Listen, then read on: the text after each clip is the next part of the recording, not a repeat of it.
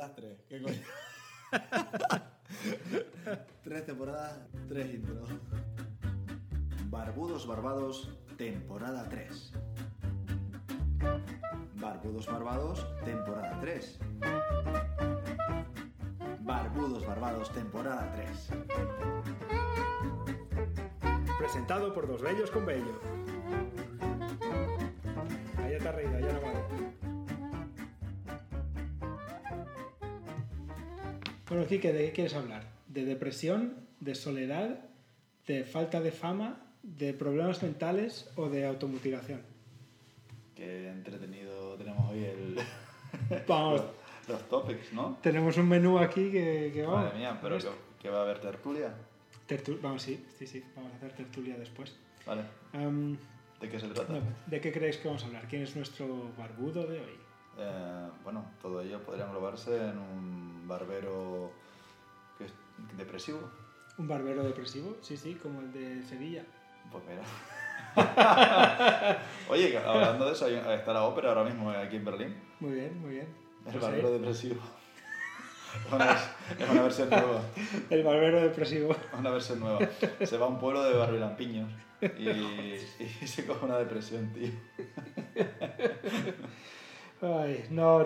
Vamos a hablar, aunque no parezca, de pintura, ¿verdad? ¿De pintura? Claro que sí. Sabes que yo trabajo en una empresa de pintura, ¿no? ¿Sí? Sí. ¿Cómo se llama? Airless Discounter. Sí, nos promocionan. No. Pues lo voy a cortar. Pues, hablando de cortar.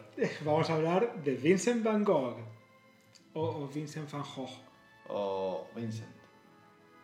¿Dónde van? Dios. Gogh es alto en alemán. Sí, pero esto es Gogh. Ok, el barbudo de hoy. El barbudo de hoy.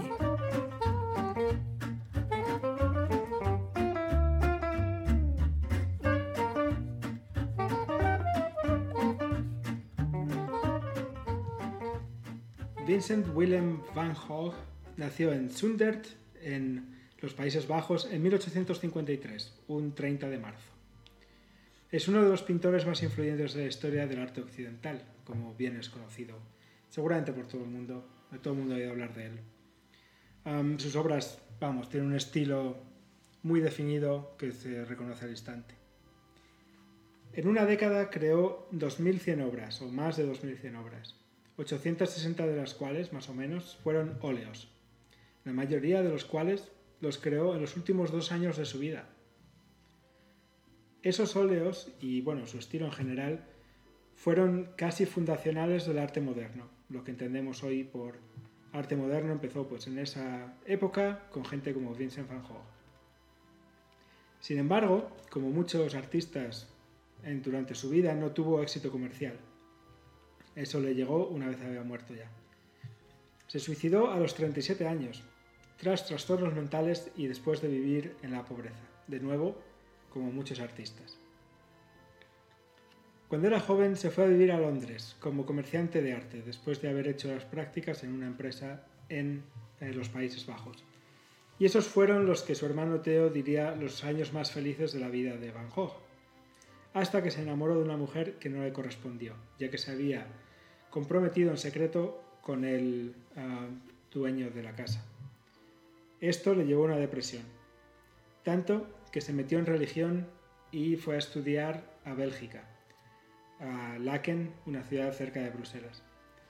Allí después le destinaron a un pueblecito en el sur de Bélgica. En ese pueblo dejó su casa a un vagabundo para mostrar apoyo a una comunidad muy empobrecida. Este hecho, a pesar de que él se fue a vivir a una casucha y tal para mostrar su buena voluntad, le llevó que le echaran de la iglesia. En vez de tener el éxito que él quería, fue justo lo contrario. Casi una historia de su vida. Después de una temporada en casa de sus padres, volvió a Cuesmes, el sitio donde estaba antes, y allí, en la casa en la que habitó, le entró el ansia de pintar. Ahí empezó a hacer sus primeros bocetos, sus primeras pinturas, y esto llevó al artista que todos conocemos. Allí intentó formar una comunidad de artistas, una comunidad de pintores, una comunidad que sería influyente, donde podría tener influencias de unos, de otros, donde juntos podrían tener algo parecido a una generación artística.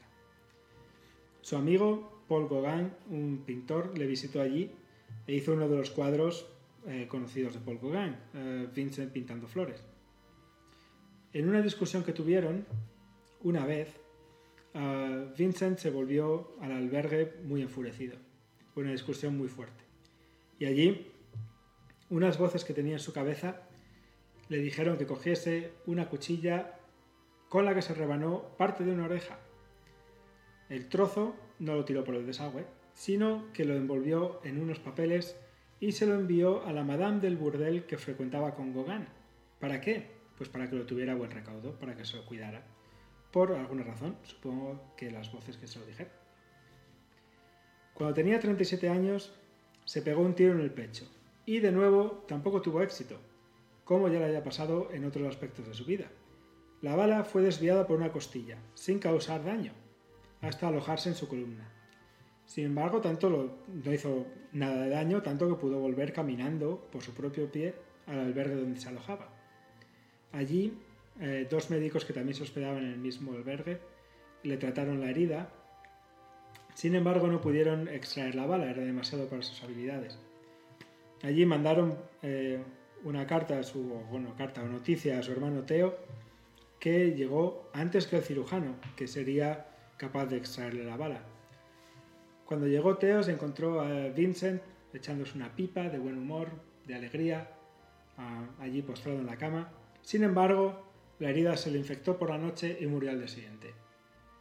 Ya ves, Quique, ya ves.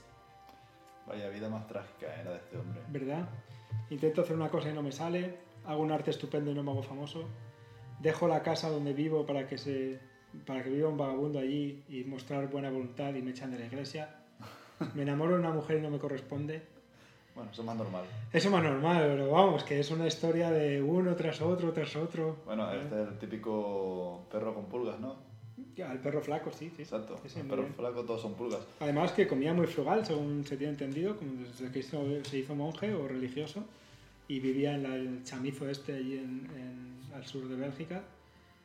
Comía muy poco, no comía casi carne, muy frugal, muy tal. Así que flaco era, sí. Bueno, por los autorretratos se nota. Era prácticamente famélico, ¿no? De todas formas, el personaje de hoy no es un ejemplo de muchos casos, ¿no? De pintores, artistas que en su época no eran reconocidos y a posteriori fueron un pelotazo. Claro, sí, lo que se dice adelantado a su tiempo, ¿no? Correcto. Y no solo pasa con pintores, obviamente ha pasado con todo tipo de artistas. Músicos también. Sí. Pero bueno, a mí sí que las pinturas de Van Gogh sí que me gustan, me llaman mucho la atención.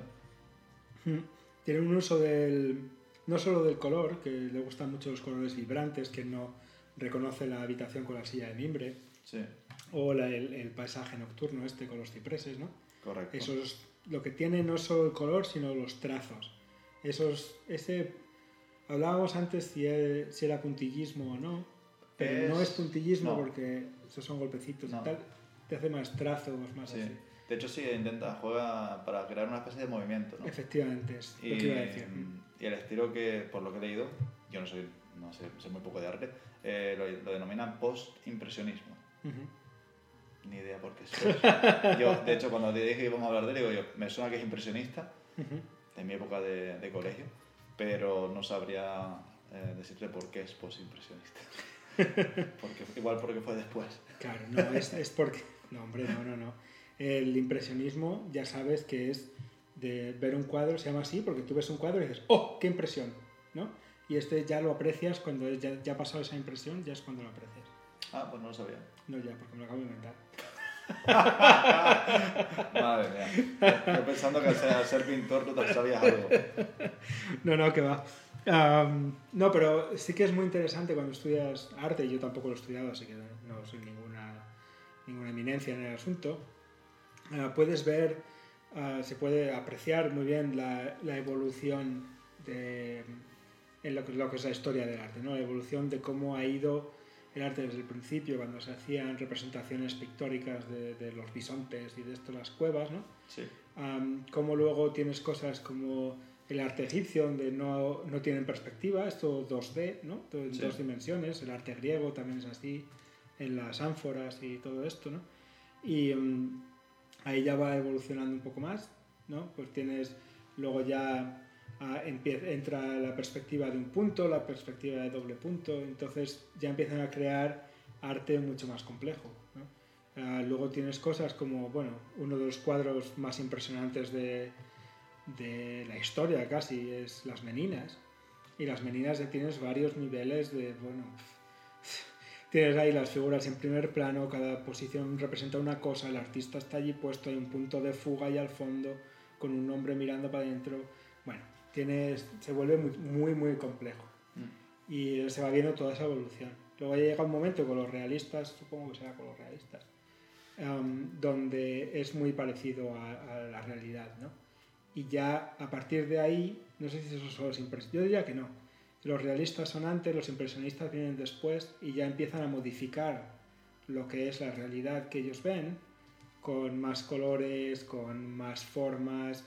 Lo del puntillismo es un ejemplo de eso, pero también llegas luego al arte al cubismo, al modernismo, ya llegando a cosas como el arte abstracto, Pollock y toda esta gente que ya no representa, o sea, que es como una interpretación de algo que no ves a primera vista, es como tu idea de lo que hay, ¿no? Algo así. Sí, como el arte abstracto, ¿no? Claro, eso es, que no es no es un realista de la forma que ves ahí lo que pasa, sino que es una interpretación que el artista hace de su realidad. Claro. Entonces ver cómo los diferentes estilos o escuelas han ido evolucionando a lo largo de la historia es súper interesante. Sí, no, la verdad es que a mí me gustaba mucho historia del arte. Lo que pasa es que, claro, no es lo mismo cuando te obligan a estudiar que cuando lo estudias porque te gusta, ¿no? Eso es. Pero bueno, ahora que estabas diciendo, hablando del tema de colores y tal, te voy a dar una anécdota. ¿Sabes que los cuadros de Van Gogh, como tú dijiste, llaman mucha atención por el colorido, ¿no? Sí, vale. Lo vibrantes que son, sí. Y lo que te dije antes, que sobre todo un amarillo. Un amarillo es el más utilizado por Van Gogh. Y fue gracias a la Revolución Industrial. ¿Ah, sí? Sí, fue gracias a la Revolución Industrial que apareció un amarillo, se llama el amarillo de cromo. Leo, cito: cromato de plomo tóxico, como muchos pigmentos de la época que eran inestables. ¿Qué pasa? Por eso le digo que se pierden. Por eso los cuadros de Van Gogh se fueron oscureciendo con el tiempo y no tenemos el cuadro real, con los colores todavía más vivos que tenían. Sí, era muy curioso y sobre todo se nota en la naturaleza muerta, en los cuadros de flores que le hacía, los girasoles, estaba obsesionado con los girasoles también. De hecho, habían varias copias del mismo cuadro sobre el mismo girasol, para que te hagas una idea de hasta qué punto se obsesionaba. Viendo por arriba un poco toda su obra, la mayoría son paisajes, son flores, retratos y poco más, ¿no? Sí, bueno, en naturaleza muerta, vamos. En naturaleza muerta sí que te dije antes. Hay algunos retratos, aquí ves de autorretratos suyos y también eso. Bueno, hay un sinfín de autorretratos. Sí. Hoy precisamente investigando un poquito había un GIF que pasaban muy rápido todos sus autorretratos. Estaba obsesionado conmigo. Conmigo no, consigo mismo. Oh, Quique, ¿por qué no hemos coincidido? A lo mejor estaba deprimido por eso. Siempre estaba deprimido. Pero te digo, él por lo que he leído se sentía muy feo. De hecho, la gente decía que era muy feo. Aparte, en su última etapa, feo, con malas maneras y encima que muy descuidado y que no se lavaba, muy sucio. Hombre, tú imagínate que te llaman difícil de mirar toda tu vida, pues oye, pues sí. ¿Sabes? Te entra un poco te vuelves un poco arisco, diría yo, ¿no? Es como... Ya, bueno, o eso, o te haces como Enrique San Francisco, cómico. Pues sí. Claro. Te queremos, Enrique San Francisco. Sí, por si nos oye. Tocayo. Es verdad, otro Enrique. Mira, qué bien, qué bien. Dale. Humorista como nosotros, sí. Sí, vamos, una cosa. Bueno. No, pero sí, se ve también, claro. Dicen, hablando de Picasso, por ejemplo, que para hacer lo que hace Picasso tienes que saber pintar. No, eso que dice la gente de lo puede hacer mi hijo de 7 años, no, eso no es así. No. Y se ve también en Van Gogh al principio, los cuadros que hacía al principio son mucho más realistas, con mucho más, bueno, al uso, ¿no? que los de después. Sí. Sí. ¿Cuál es tu cuadro preferido de Van Gogh o en la historia? ¿Quién es tu pintor favorito? Buena pregunta. Yo me acuerdo de joven que tenía una lámina de... Cuando mis padres estuvieron en Barcelona, del cuadro de Dalí que me llamaba mucho la atención, que eran los relojes derritiéndose. ¿Sabes cuál te digo? Sí, no se pasó ¿Pasó el tiempo? ¿Puede ser? No sé yo creo que no se pasó el tiempo, bueno, eso me lo he inventado. Pero vamos, te digo, tanto no me gustaba si no me acuerdo el nombre, pero me llamaba mucho la atención ese cuadro de Dalí. Y así otro que me gustara, bueno, yo creo que el de Picasso, el de Guernica. Ese me ha gustado siempre. Sí. Me parece un cuadro brutal, aparte, claro, tú siempre lo veías en pequeñito, cuando fui a verlo en directo, madre mía, una yo lo vi el año pasado también y vamos, brutal. Fue impresionante. Sí. Me decepcionó mucho, por ejemplo, uno que tenía ganas, que era el de la Gioconda, por el tamaño es de coña. Es muy chico. Es de coña el tamaño, pero aún así... Es lo que dice la gente, que yo no lo he visto, claro. Pero lo que dice la gente es que es muy pequeño y que encima está lleno de gente y que tienes que verlo desde la distancia. La balsa de la medusa puede ser otro. La balsa de la medusa me gustaba mucho, pero no me acuerdo de quién era. Pero vamos, estoy un poco divagando, ¿no? No te sabría decir, pero... Oye, tiene los cuadros famosos de la historia, de Venus de Milo y tal y cual, ¿no? Sí, también. A mí un pintor que me gusta mucho es Turner, que hace... No sé quién es. Se llama John o Jack o algo así. Ajá. Bueno, Turner, ¿no? Tiene unos cuadros de mares, de mar con barcos y tal, que es impresionante.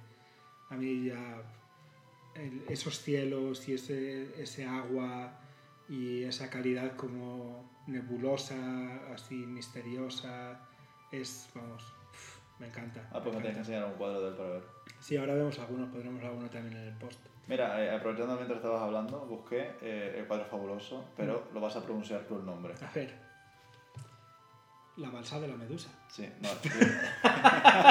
Idiota. Théodore Géricault. Géricault. Vale, muy bien. Pues eso, me parece... ¿La conocías?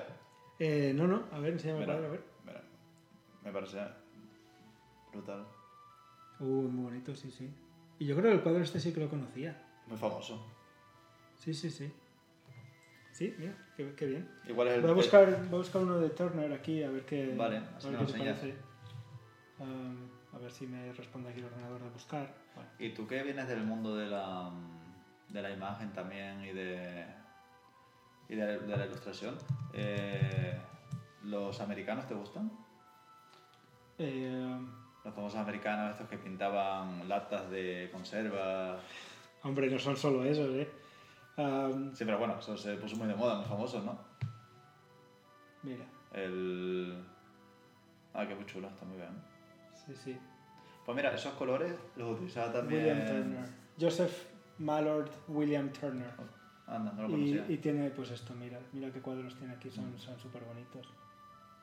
Hay uno de Van Gogh muy famoso que tiene unos colores muy parecidos a ese cuadro con otra vez los amarillos, azules, verdes. Un cuadro del mar. A ver si no encuentro mira este mar. Bueno, estamos aquí hablando de imágenes en la radio, estupendo. Sí, estupendo. No, pues pondremos cuadros de Turner, de Van Gogh, de todos estos pintores. Justo lo que hemos comentado lo vamos a poner en el post para que lo vean. Pues este es uno de mis pintores favoritos. Pues muy bien, no lo conocía.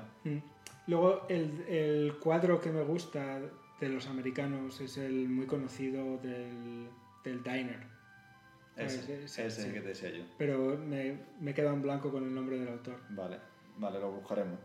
Lo buscaremos, sí. Y voy a poner también algunos vídeos en inglés de Nerd Writer, que es uno que hace comentarios de varias cosas. Normalmente hace ensayos de vídeo de muchos temas diferentes y ha hecho unos cuantos pues de precisamente las meninas.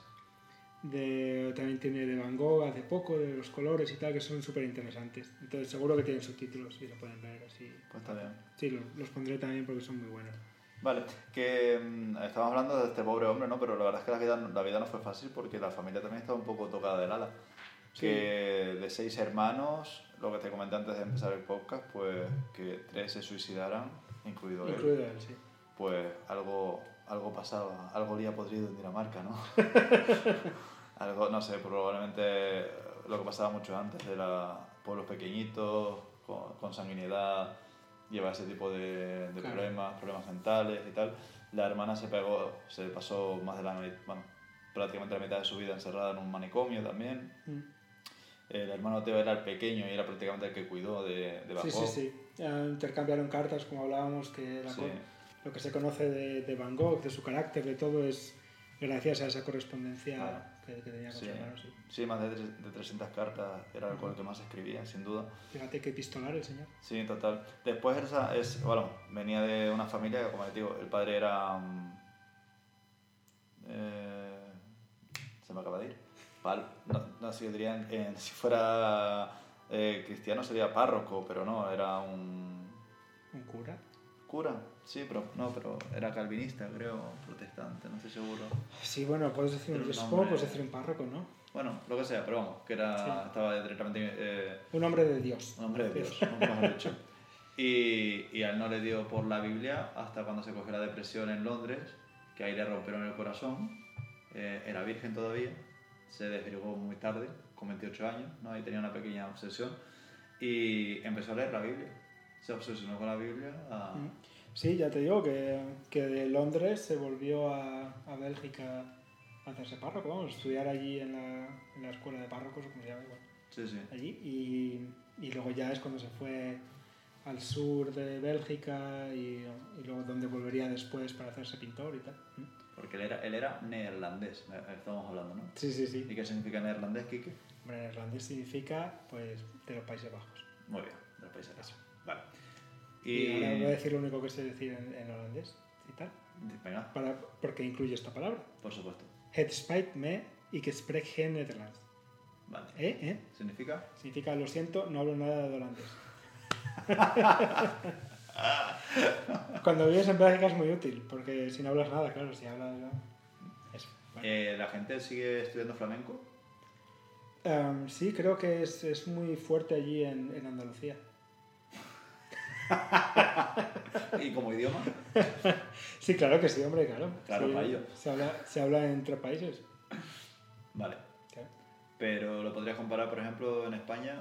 ¿Es un dialecto? ¿Es un idioma? No, es un idioma. Un idioma. Sí, claro. Vale. Claro. Yo diría que es como una mezcla del alemán y el inglés. Vale. Es un idioma de excepciones, siempre tiene excepciones a todas las reglas que te puedas imaginar. Entonces no tiene una gramática así tan consistente y tal, ¿no? Pero si lo oyes y a la vez lo ves con subtítulos en inglés, como hacía yo en Bélgica. Veía una serie en inglés que tenía subtítulos en neerlandés. Y la pronunciación, una vez pillas un poco de las reglas, se pronuncia igual. Vale. Es muy... Sí. Muy bien.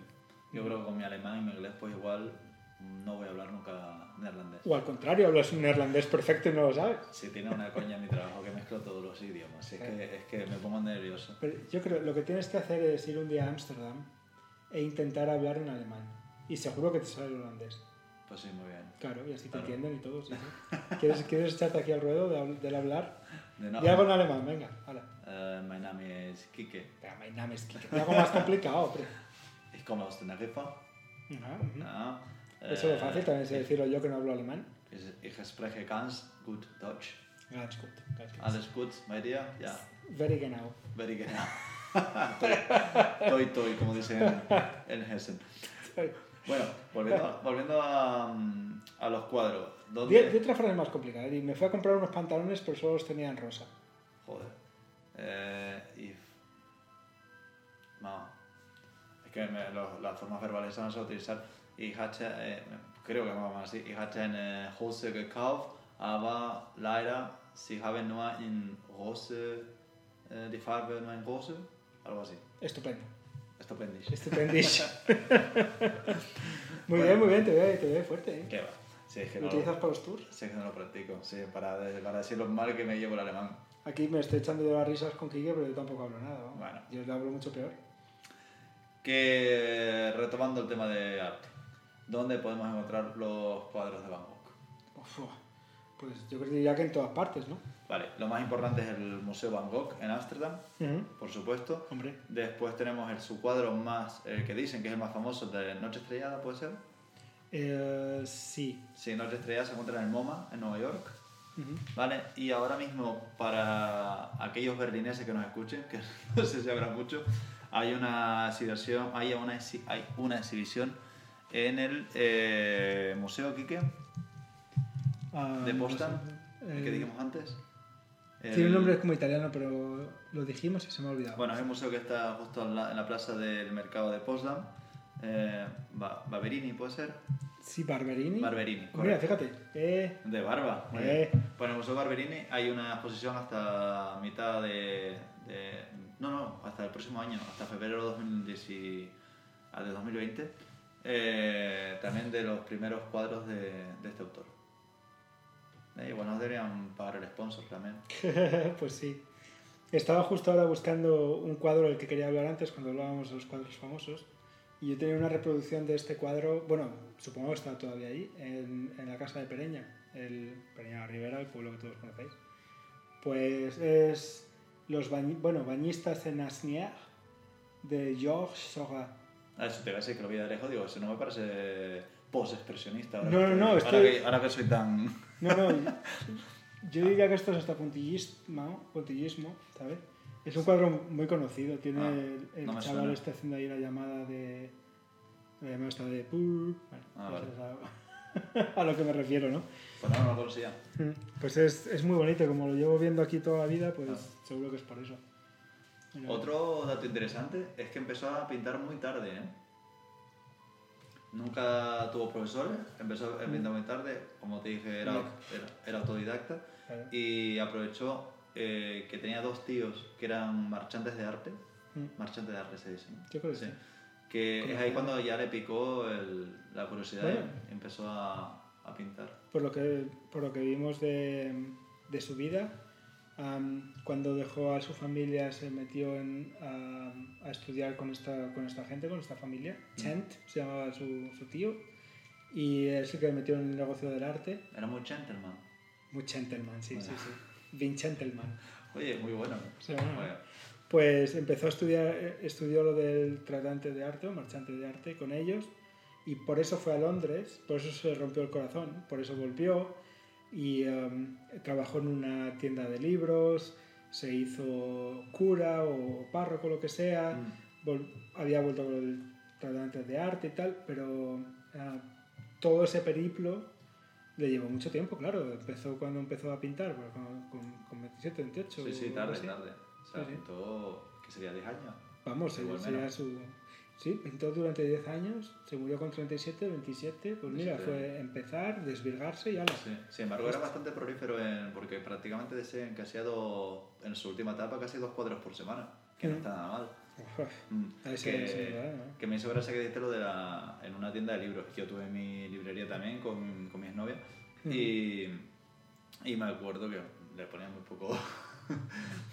Sinceramente, basta que vendas una cosa para que no le pongas mucho asunto a lo que vendes. Es así, ¿eh?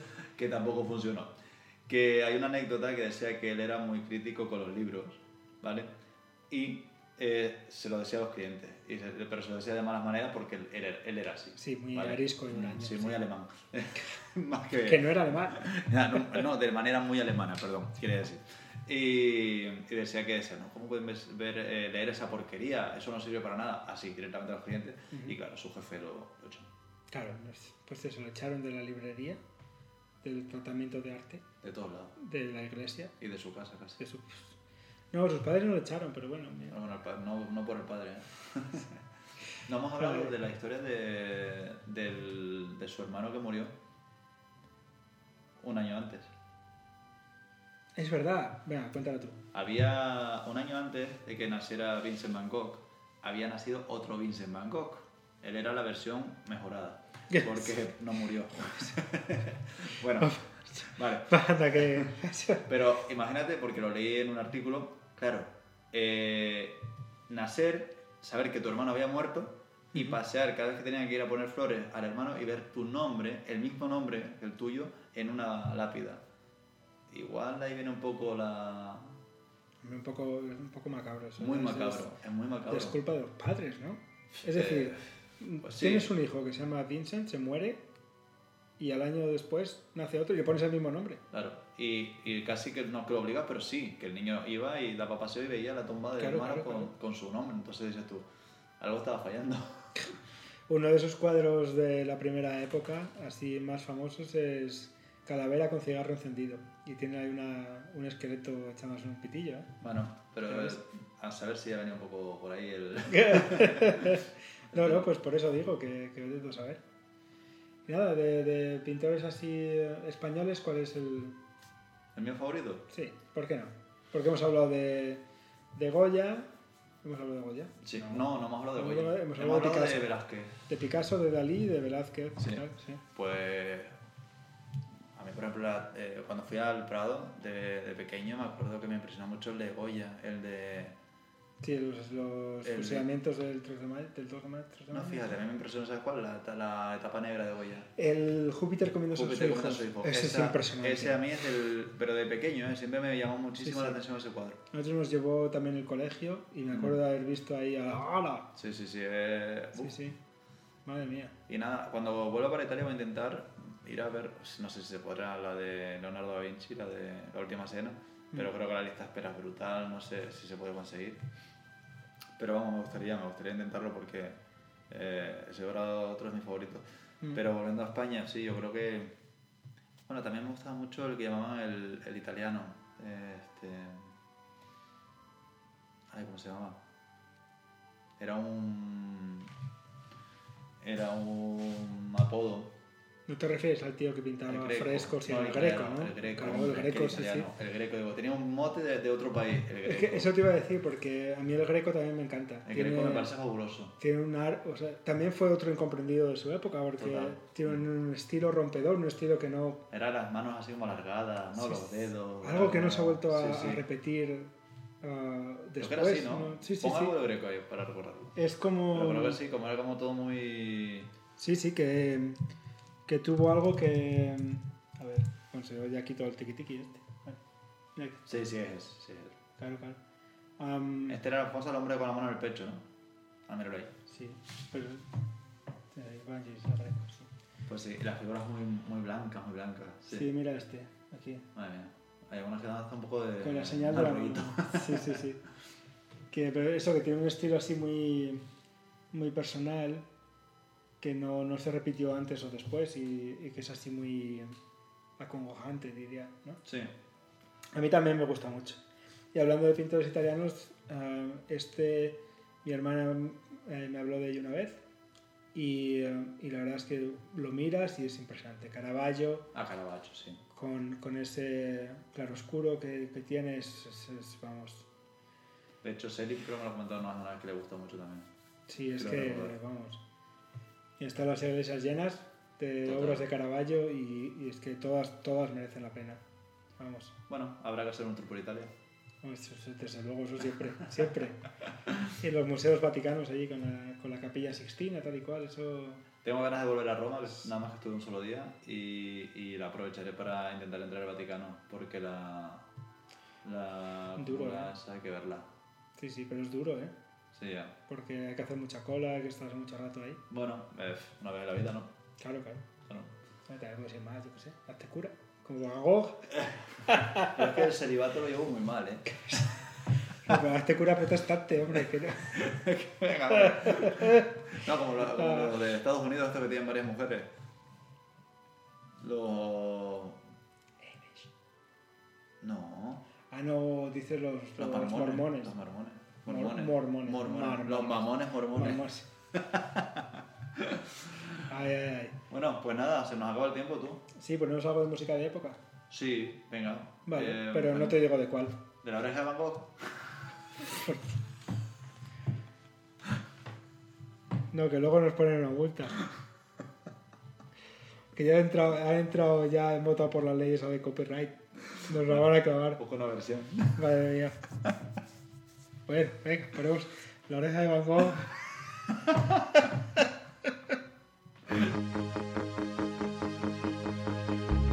Detrás del tiempo me instalé sé, ya ves, no me quejo ni me quejaré. Mi ser, mis recuerdos y alguna canción son hoy mi premio de consolación. ¿Y tú qué has hecho para olvidar que fue aquella chica del bar? Lo sé, prohibido preguntar. Muy bien, seré sincera. Cubrí mis ojos con mis manos y luego imaginé que estabas ahí de pie disimulando por mí. Cierra la puerta, ven y siéntate cerca, que tus ojos me cuentan que te han visto llorar. Llena dos copas de recuerdos, de historias, que tus manos aún tiemblan si me escuchan hablar.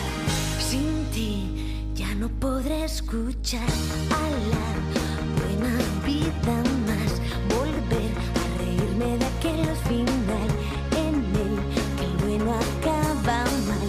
Sin ti ya no regresaré al lugar donde te conocí. Lo sé, prohibido recordar. Muy bien, seré sincera. Cubrí mis ojos con mis manos y luego imaginé que estabas ahí de pie disimulando por mí. Cierra la puerta, ven y siéntate cerca, que tus ojos me cuentan que te han visto llorar. Llena dos copas de recuerdos, de historias, que tus manos aún tiemblan si me escuchan hablar. Tú cuídate, aquí yo estaré bien. Olvídame, yo te recordaré. Y cierra la puerta, ven y siéntate cerca, que tus ojos me cuentan que te han visto llorar. Llena dos copas de recuerdos, de historias, que tus manos aún tiemblan si me escuchan hablar. Cierra la puerta, ven y siéntate cerca, que tus ojos me cuentan que te han visto llorar. Y llena dos copas y vamos a bailar tú y yo.